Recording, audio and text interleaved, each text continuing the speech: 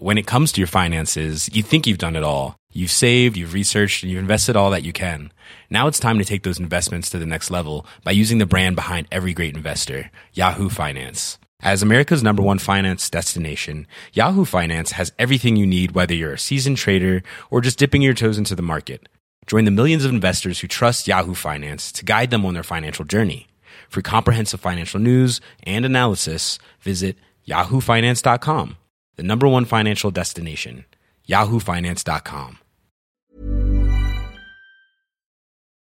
This podcast contains explicit language. So that happened. Happy holidays, friends.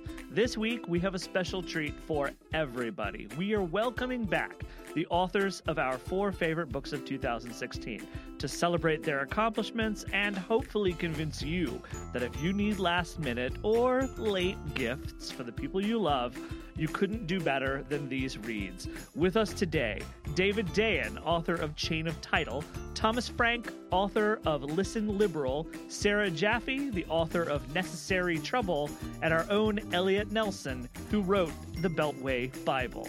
Do you want some more festive? Well, we have got some more festive. Oregon Representative Earl Blumenauer is with us today with an important Christmas message. Fruitcake doesn't have to suck. It really doesn't. And Congressman Blumenauer should know because he has perfected a fine fruitcake recipe, and he's using his baking skills to give back to his community. Finally, I guess we really wouldn't be on brand if we didn't give you guys some bad news, so what have we got? Oh yeah, here's a real kick in the pants. Have you heard about Donald Trump's incoming Labor Secretary, Andy Puzder? He's basically best known as a serial target of the Department of Labor for various wage theft and workplace safety violations. And now he'll be in charge of that agency. I tell you what, this Trump administration is gonna be populist as fuck. I'm Jason Linkins with Huffington Post reporters Zach Carter, Arthur Delaney, and Dave Jameson. And here's what happened first. And we're back, and we're once again back to the subject of sort of a forward-looking sense of speculation about the coming doom that may befall us, or may not. Donald Trump takes over the White House. And today we're going to turn our attention now to the future of organized labor and labor rights in the country. Zach Carter is here. Hi, everyone. As is his wont. And we're very happy to have our own labor and business reporter Dave Jameson hanging out with us too. Good to be here. So we sort of like get a sense of what's going on with Trump's thinking, because in the beginning of the month we saw him first of all endeavor with Mike Pence to try to we'll charitably say save a portion of jobs at Carrier, manufacturer of air conditioners and heating furnaces, were going to be sending to Mexico. And I believe that the deal wrought was tax breaks for Carrier that in turns would subsidize some 700 jobs to remain in the country and 350 other jobs that weren't slated to go out of the country but were subsidized by this deal anyway. And then another portion of workers are lost to Mexico. And then we also got a sense of like the kind of person that he was going to pick as labor secretary. Why don't you tell us what you think about it, Dave?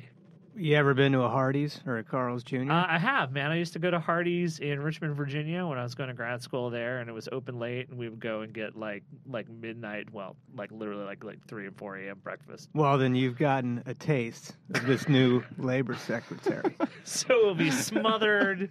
It's like biscuits, bad biscuits and gravy, basically.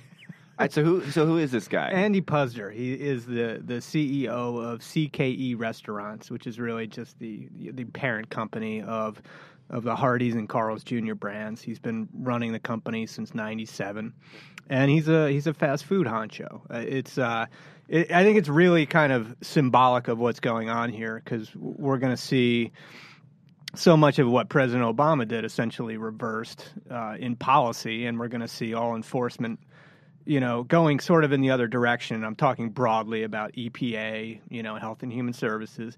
But labor, I mean, President Obama there was a fight for 15 going on where you had fast food workers around the country rallying for higher minimum wages, collective bargaining rights on the job. And Trump has literally taking a boss from that world, those workers' boss, and installing him as the top watchdog of the American workplace. So it's a very, very interesting time. The background on Puzder, I mean, people are laughing because it's Hardee's and stuff, but this guy, he's a serious person in conservative politics. People have known him for a long time. He's written a lot of op-eds. He's blogged a lot. He goes on television, and he's made his kind of worldview pretty clear. And it's very classic Republican. He believes in minimal regulations. As a fast food executive, not surprisingly, he's not a huge fan of the minimum wage going up. He's not opposed to the minimum wage in principle. He has said. Well, how about that? Yeah. Well, honestly, it's crazy to say. I but, would pay people given my druthers. But honestly, him not saying it should be abolished would actually make him somewhat of a moderate in these circles. Yeah. It's certainly among a lot of GOP lawmakers. Lamar Alexander, who heads up the Labor Committee in the Senate, has said the minimum wage should be abolished. Yeah. So that said, I mean, the guy, he clearly does not think the minimum wage should go up. He hates the president's overtime reforms, which are a really big deal. This was the whole idea, was bringing 4 million new workers these protections that they get time and a half when they work more than 40 hours. Andy Puzder has been banging against that ever since it was floated 2 years ago. And so I think the name is a big surprise to a lot of people, but not if you were in this world. I mean, Hugh Hewitt's been stumping for this guy and others to become the labor secretary, and it's happening. I think it's really it's very much in line with who he's choosing Price to run Health and Human Services. His EPA pick, having sued the EPA. Puzder, has basically, as a fast food CEO, has been, his restaurants have been investigated by the Labor Department. Now he's the guy who's going to be running the Labor Department's investigating. Why has the Labor Department been investigating him? Well, not himself, but Hardee's and Carl's Jr. locations, right? He, the fast food, it's a franchise system, right? Where Hardee's, you strike an arrangement with some business person who runs a Hardee's or a Carl's Jr. Those places, they're frequently the subject of wage and hour investigations where workers say, I wasn't paid the minimum wage. I've been going through just today, a lot of the filings on this, and they frequently find violations at Hardee's and Carl's Jr. locations. Now, Puzder himself doesn't run those places, but this is all under his brand, right? Right. And the Obama Labor Department has been very aggressive in going after wage theft and specifically in the fast food industry. Now, what does this say about sort of the scope of the Democratic Party's, let's say, commitment to or interest in labor union politics more broadly? Because, like you said, there's quite a bit of enforcement going on that we saw, particularly under Labor Secretary Tom Perez. He did raise the minimum wage; it went up on Obama's watch. But some of the things that labor unions wanted, the really big picture things like the card check bill. This is a legislation that would make it easier for labor unions to form, for instance. Trade policy. Obama opposed labor unions on trade policy pretty much his entire tenure in office. None of that stuff really happened. And then when you have a Republican who comes into office, all of the stuff that he did administratively, that can just be rolled back. I mean, what does this say about the Democratic, because labor unions really have had nowhere else to go for a while, right? What does this say about their relationship with the Democratic Party and their ability to deliver things for working people? And just to clarify, Obama never did raise the minimum wage. I mean, he wanted to, but he never could. It went up in 2009, but that was because of what President Bush did. On his watch. Yeah, right? on his watch, he didn't right. block it. It's everything that the president was able to do and that the party was able to do is very tenuous. Most of the reforms that Obama did, even the overtime thing, that thing is practically dead in the water right now. It's tangled up in court. Mm-hmm. And Trump, his new Justice Department could just say, you know what, we don't want to defend that thing. All of these executive orders that he did just get reversed. Trump gets the pen on January 20th. So anything that the president and that the party was able to do on this front for organized labor or for low-wage workers was pretty precarious. And in talking with people lately, a lot of union presidents and such, talking about assessing Obama's legacy when it comes to the workplace, and most people seem to be in agreement that he did a lot of well-meaning things, particularly late in his presidency. The last couple of years, he got kind of aggressive and did all this executive action. But there was nothing that really changed the game in the way our economy works. You brought up card check. This was something that there was a window to do it when you had a Democrat in the White House and Democrats controlled the House and Senate. That's something that would have made it much easier for workers to join labor unions. They did Obamacare. They lost the Congress, and then they couldn't do the card check. So there were these missed opportunities where things could have been done to kind of recalibrate the scales and how things work. They never came to pass, and so you've had unions that have they're basically in a decades-long decline.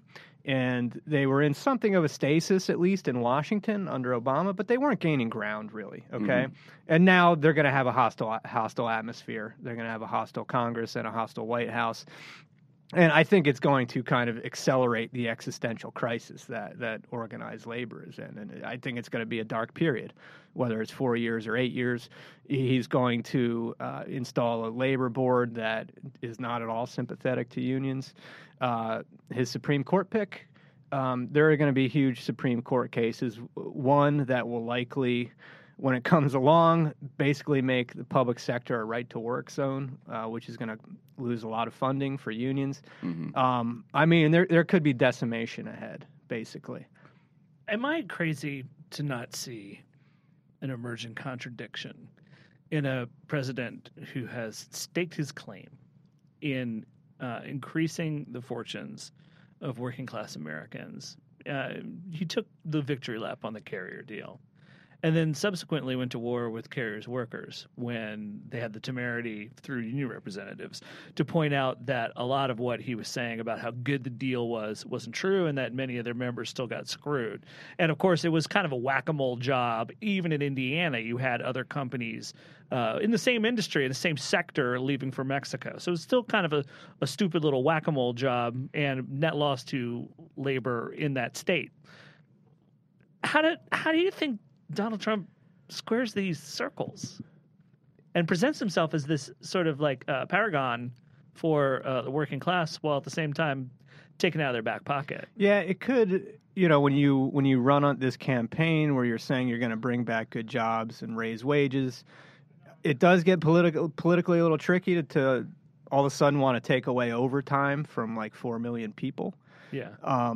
But everybody he's surrounding himself with, falls in line with sort of the standard conservative view of how the economics and labor market should work in this country. Yeah. And I think, Andy Puzder putting a fast food CEO in charge of monitoring workplaces for wage theft and for safety. This is an important point. I mean, it's not, at all abnormal for under a Republican administration to install somebody who is business friendly. We've got this with John Kasich. But here you're talking about taking a guy, pulling him directly out of this world, and having him police it. Yeah. Usually, maybe somebody was like, an executive somewhere, and then they like spent a few years, being like a hack, working in a lobby somewhere, and then you wind up in government. He's it's a lawyer or a henchman for the CEO, not the CEO right, himself. Yeah. Right. It is the boss, who is supposed to be policing the bosses. And so I think that's a legitimate concern. And I don't want to judge this. I'm not going to judge this guy before he starts doing the job. But, he has a public record behind him, of where you wonder what he's going to be like as a workplace watchdog. He's in one interview with the LA Times recently, he was saying how great it would be to have, basically robots instead of human workers, because robots don't have slip and falls. They don't file discrimination suits against you. They don't show up late. This is the guy who's going to be watching the laws and making sure that you're not ripped off or cheated or hurt on the job. And so it's got to make you wonder. Yeah, well, it does. In the interest of full disclosure, Dave and Zach and I are all members of the Writers Guild of America East. Thanks, Dave, for being with us, and Zach, of course. And we will be right back.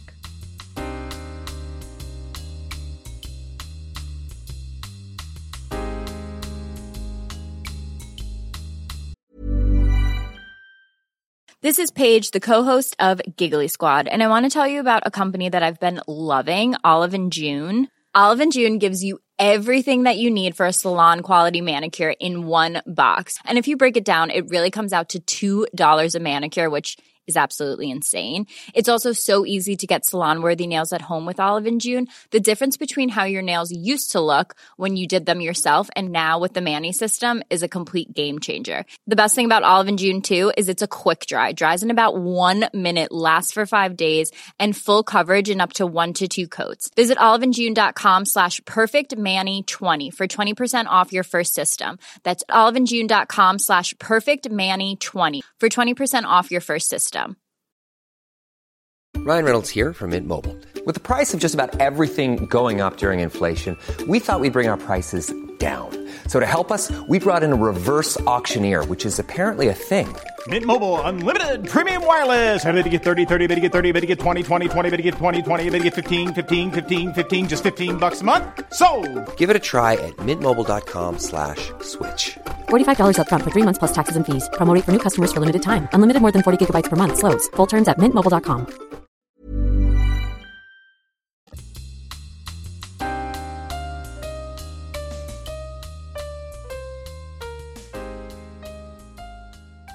And we're back. I'm Zach Carter, and as many of you know, we like books here at So That Happened. But there are a lot of books that get released every year, and not everybody has time to read all of them. So we read them for you and determined that there were 4 books this year that you should read. Joining us now to discuss the 4 best books of the year are the authors themselves, Thomas Frank, Sarah Jaffe, David Dayen, and our own Elliot Nelson. Dave, turning to you, why did you write this book? I know that you there's years of research being done by you and by the subjects of your book before it came out. So why did you jump on this and write this book? Yeah, I've been following these people for about 6 years. I mean, I first encountered them in 2010, and they had been doing their research even before that into the foreclosure crisis and this mass scandal of delivering false documents to courtrooms and county offices all over the country in a cover-up. Just be specific. When we talk about these people, they are ordinary homeowners who found themselves in distressed mortgages, were being foreclosed upon, and had to take it upon themselves to do the necessary legal research and networking with each other to try to figure out what was going on beyond all these deep scams between banks. That's correct. This was a used car salesman, a cancer nurse, and a lawyer who specialized in white-collar fraud, but of the variety of insurance fraud. Nothing to do with mortgages. So not people in politics or government or activism, really. Foreclosure victims, that was the common thread, who committed a revolutionary act. They read their own documents, and when they did that, they saw these massive irregularities.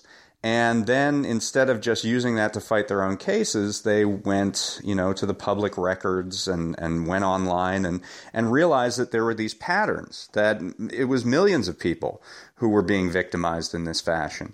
And then they found each other in the comment sections of websites, and they decided sort of to make a pact with one another to expose this, that the industry shouldn't be able to get away with it. And they did expose it. To the extent that at the end of 2010, all the top mortgage companies in America stopped foreclosing because they couldn't anymore do it legally. And they brought all this information that they collected. I mean, really going through thousands, tens of thousands, hundreds of thousands of documents and compiled it and put it online and gave it to the law enforcement officials of this country, both at the state and federal level, and said, do something about this. Here it is, silver platter. And then nothing was done, really. So, I mean, that's the thing that really is frustrating about your book is that in a lot of ways it's a story about how both the federal government and state and local governments just ignored what may have been the biggest economic problem in the country for years. Why is that important in the era of Trump now? I mean, to me, in a lot of ways, this is about sort of Obama era failures. What did the Trump election say to you about this? Right. So, I mean, I think what we learned in the Trump election is that the social fabric of this country is fragile. And when you spend years sort of setting up a two-tiered system of justice, when who you are matters more than what you did, you tear at that social fabric. When the largest consumer fraud in the history of America goes relatively unpunished, and when the leadership of the country just refuses to fight on behalf of millions and millions of homeowners, then the rules sort of get thrown out the window, and people sort of learn that there are a different set of rules for the rich and powerful, and they decide that they're not going to follow sort of the establishment rules of politics either. And so I do think in a very real way, this story about the failure to reckon with the foreclosure crisis and the failure to deal with this massive amount of foreclosure fraud really did in some ways signal the Trump election. Thomas Frank, you wrote one of our favorite books this year called Listen Liberal. Talk us through how the idea engendered in your head to write this book. It's a history of the Democratic Party and where they went wrong. And where they went wrong on many different levels, but mainly where they went wrong in terms of inequality, the lives of the American public, of working people, the middle class. They used to be the party of the middle class. This is zealous defenders of middle class interests, and they aren't anymore. And so I'm like, how did that change? That's a pretty big change. And it didn't start in this election with Hillary Clinton. No. It goes way, way, way back. And it's not something you can blame on Barack Obama. It goes back to the late 60s and early 70s after what they saw at the time as a debacle when Hubert Humphrey lost to Richard Nixon. But, in hindsight, it was a very narrow loss, and it wasn't all that bad. They still controlled Congress, and they were still this mighty New Deal sort of force. Anyhow, they set up a commission to sort of reform the party and change the party's direction. And the commission essentially changed what the Democratic Party was about, who its main constituency was. And they decided they were not going to be the party of the New Deal and organized labor anymore. This is coming out of Vietnam, and organized labor looked pretty bad in those days. They were instead going to focus on white-collar professionals. And this was, by the way, very, very sexy at the time because that was the kids on the college campuses. Right. Protesting the war, which was really bad. Protesting the war, but also this is in the late 60s and early 70s. You go back and look at the pop sociology of the time. Everything is about saints. This is a generation of saints, of like supermen that are coming out of the fancy colleges. Anyhow, so they decided that was going to be the main group that they appealed to most. And you can understand why they made that decision back then. This is in the early 70s. The issue of economic inequality was not an issue at the time. Right. It was, that was not even on the table. The idea that by making this decision 40 years down the road, they would have ruined the middle class in this country would have never occurred to these people. It was, just so far-fetched at the time. But anyhow, that is where it begins. The sort of main protagonist in the book, or I should say bad guy in Listen Liberal, is Bill Clinton, who's the one that sort of realized this dream. Even though he spoke in a kind of populist way, he was able to.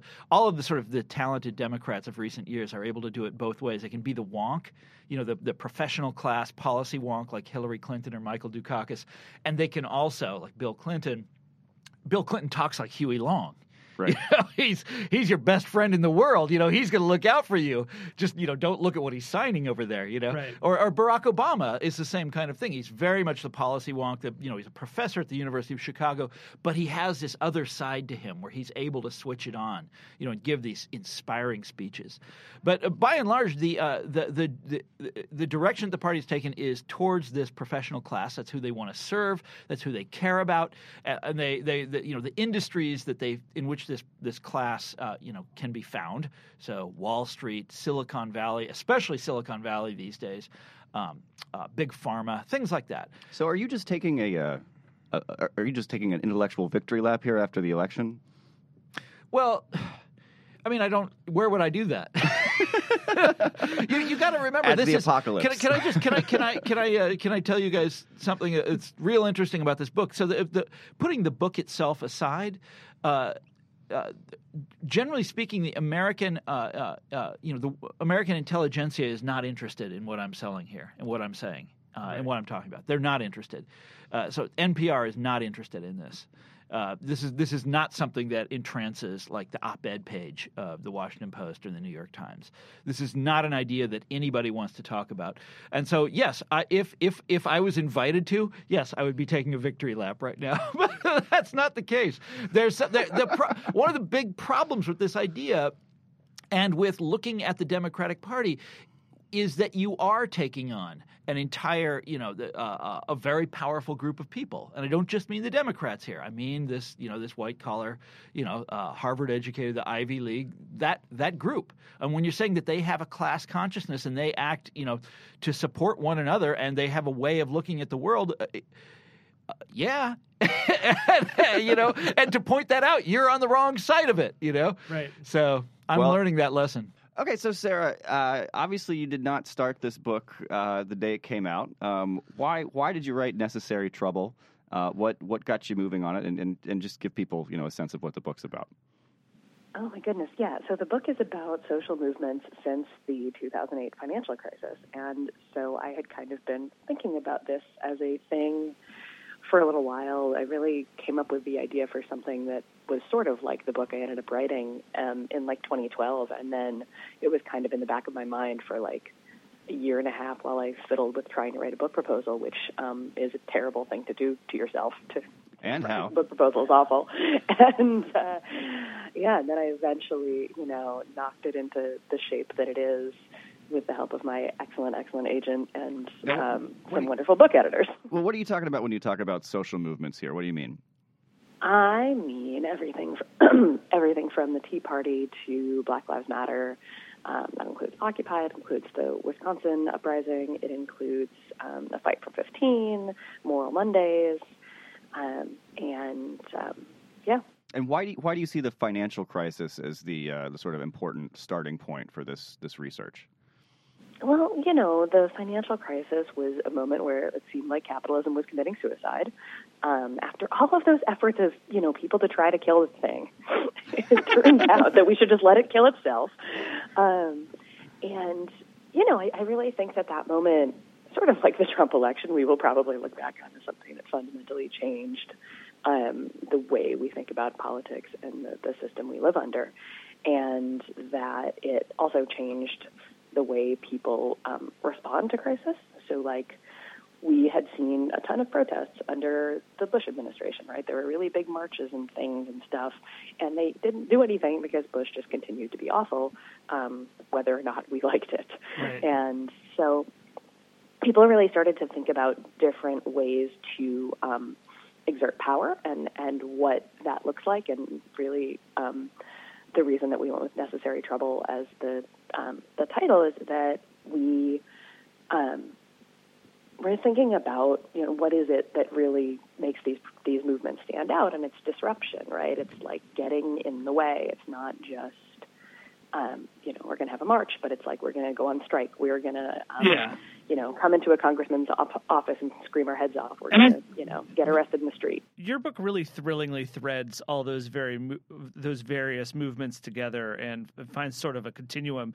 I wanted to ask, now this continuum has been sort of like interrupted by the Trump presidency. When you look back at what you've written and you're looking ahead to the future, how do you see the Necessary Trouble as maybe a handbook or something to help us plot a course through what could be yet another series of crisis years? Yeah, I mean, I certainly don't think we're going to have any fewer crises in the next few years. And you noticed, right, that like in the days after the election, that there were people in the streets almost immediately, that there are high school students organizing walkouts in places like Omaha and Phoenix, right, in places that voted for Trump. And people are planning, I think there was protests around the country yesterday. There are things planned for the inauguration already. There's sort of organizing meetings happening across the country. More people are joining organizations like the Democratic Socialists of America. Things are, Trump is another set of cracks in the system.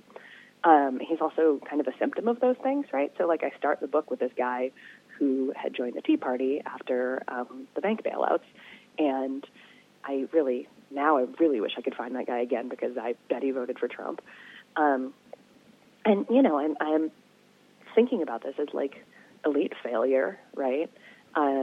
People have no faith in the existing political class, and Donald Trump was something else. Terrifying to me. It's hard to understand why somebody could look at Donald Trump and think that he was going to be the solution to a crappy economy and, feeling like your country isn't great anymore. But it seems to have been that kind of thing. Appears to have been true for a lot of people. Well, Sarah, thanks so much for joining us. Yeah, thanks for having me. We've been talking about our favorite books, man. And really, no list of favorite books would be complete without our actual favorite book. And without involving the guy who actually sits next to me at work. Elliot Nelson is here. Hello. Elliot Nelson. He is the author of the Beltway Bible, a book for the toilet. By the toilet, not necessarily in the toilet, just to be clear. A book to peruse while one has some free time on their hands, right. Let's say. Yes. It's been so it's quite a funny book. We've talked about this before. It's quite a funny book. But it's also really quite a substantive book. You really dove deeply into some arcane subject matter. And I think that it actually does a really good job informing people about how all the sausage in Washington gets made. Yeah, there's actually something, I think, for folks who are distressed about Trump's election, and even conversely for those amped about it, I think they would both be well served by reading the Beltway Bible, which is a sort of A to Z introductory guide to both Washington and the politics that govern our country. I think for Trump detractors, they'll realize that the labyrinth maze of our federal bureaucracy and our politics are so deeply entrenched and so hard to uproot, even with intellectual witch hunts for climate change scientists. It takes a lot more than that to sort of undo American democracy, try as some people might. And similarly for Trump supporters who are super amped about hashtag MAGA. Is it MAGA? MAGA? The gifts of the MAGA. The gifts of the MAGA. Carrier gave up their hair to get some combs. Yeah. I think it would. I think be instructive for Trump supporters to realize just what a Herculean task lays before them to, undo civil society. It's harder than they think. Well, as political neophytes, they stand a lot to benefit from some of the things that you offer guidance in your book. Well, yeah, it's from the reports of Trump's meeting with Obama. I mean, he's not just asking Obama for help on how to govern the country. He's half expecting Obama to leave him microwave dinners in the fridge for when he leaves. I mean, the level of instruction I think the president-elect is seeking. I think I think he'd find a lot of answers in the book. He's gonna leave the TV remotes behind. Yeah, you do for a house guest. It's make sure you turn this one on with this device. There'll be a really incongruous pink teddy bear placed right by the Resolute desk in front of Trump that I think Obama will be monitoring just while he's gone. But Well, it's a really funny book. I literally ordered 4 copies to give to family members. Elliot, we love it. Congrats on the book being named one of the 4 best books of 2016 by your colleagues. Am I a top quartile or bottom quartile? Yes. Yes, you are. You are. You sit atop. Good. Thank you. Thanks for being here. You bet. We'll be right back.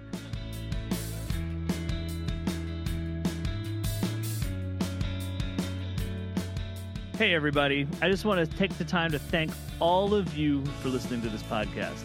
And I wanted to let you know that you can help us grow this podcast and grow the audience that you're a part of. Just go to iTunes and subscribe to So That Happened and leave a rating while you're there to let us know how we're doing. Doing so will help other people find us and allow this audience to grow and this podcast to flourish and become even better. So thanks very much for helping us out and for always being here for us. And welcome back. I'm here very pleased today. We got Arthur Delaney running alongside as normal. And we have a very special guest. Congressman Earl Blumenauer from the great state of Oregon is with us here. Sort of a Christmas tradition. Absolutely.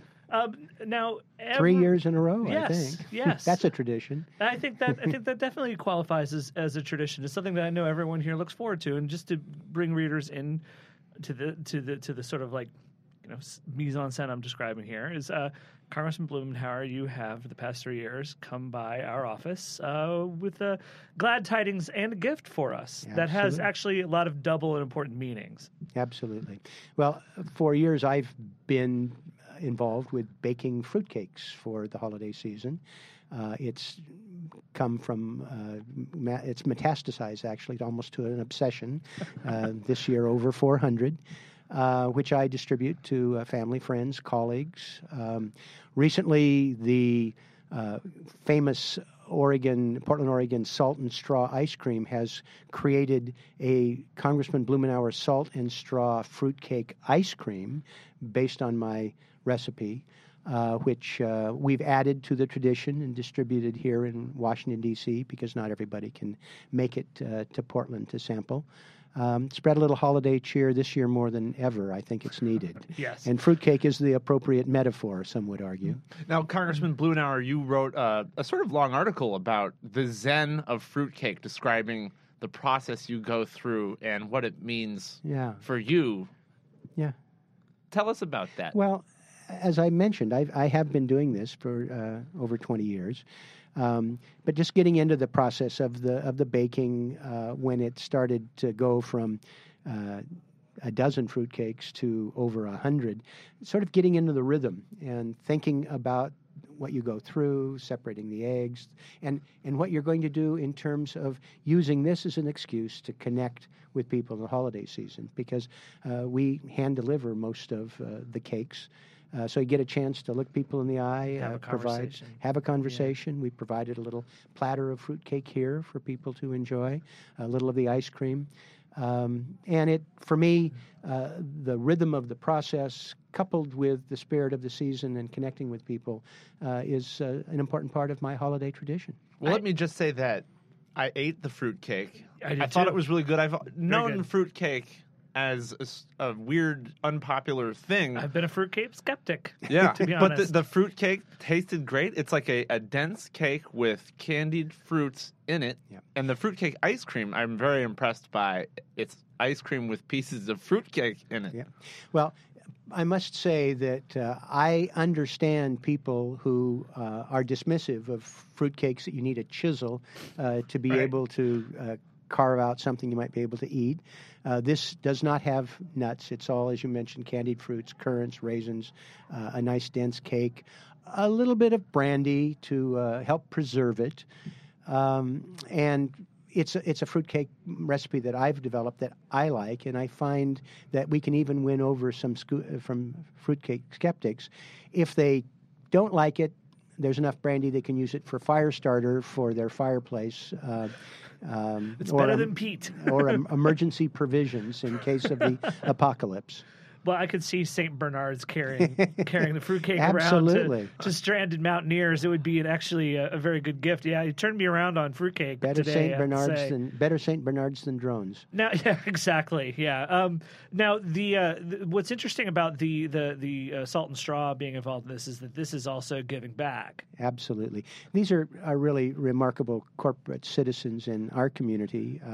A woman and her cousin just developed this, and it's really spectacular ice cream. All local ingredients. It's literally handmade. And they decided when they made the Blumenauer fruitcake ice cream that they would dedicate all the proceeds to our local community cycling center that provides hundreds and hundreds of bicycles to young people who otherwise wouldn't get one this holiday season. And they actually match, if people want to buy a bicycle for $60 from the community cycling center, they match it. Yeah. They'll match that gift. So it's just, I think, a remarkable expression. Kids get the joy of cycling. We give the joy of giving, and we enjoy some great ice cream and fruit cake. This is so wholesome. That's also so Christmassy. Every kid remembers the day they woke up. I'm glad you didn't say got that. a bike for Christmas. I'm glad you didn't say that's so Portlandia. It goes without saying. It's a little Portlandia, that's for sure. Yeah. Without being too much of the 1990s, it is. But it's still really great. I mean, every kid who's ever gotten a bike for Christmas can tell you how much that meant to them, and it's great that you're giving those feelings out to kids who wouldn't ordinarily have that excitement of seeing that under the tree. Which is, I remember when I was a kid and I got my first bike for Christmas, I was thrilled, and then I was terrible at biking for a long time. We think it's important. It's fun. All right. Well, people, maybe we're going to blow up fruitcake for you. You might have to make several 100,000 more fruitcakes next year. So I don't know. Gird your loins for that. But Congressman Blumenauer, thank you for being with us today. And folks, if you're out there in Oregon, please check out the Salt and Straw Earl Blumenauer's fruitcake recipe, because it all goes to a very good cause. They can order it online. Yeah, and it's really delicious. Those guys make good ice cream. Recommend. Yeah, heartily. All right, Congressman Blumenauer, we look forward to having you again back on the show. Great. My best to you for the holidays. All right. Merry Christmas to everyone, and we will be right back.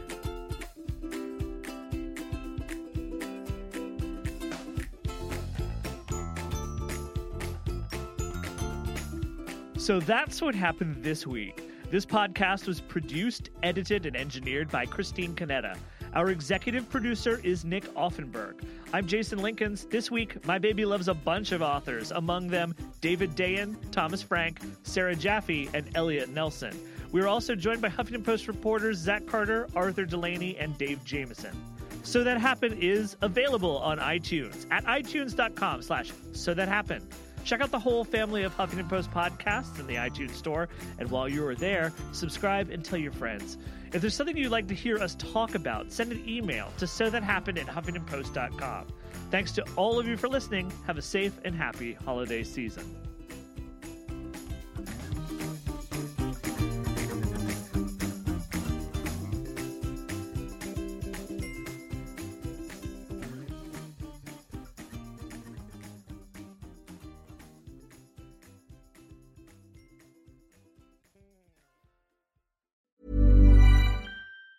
Hi, I'm Daniel, founder of Pretty Litter. Did you know cats tend to hide symptoms of sickness and pain? I learned this the hard way after losing my cat, Gingy. So I created Pretty Litter, a health monitoring litter that helps detect early signs of illness by changing colors, saving you money and potentially your cat's life. Pretty Litter is veterinarian developed, and it's the easiest way to keep tabs on your fur baby's health right at home. Go to prettylitter.com and use code ACAST for 20% off your first order and a free cat toy. Terms and conditions apply. See site for details.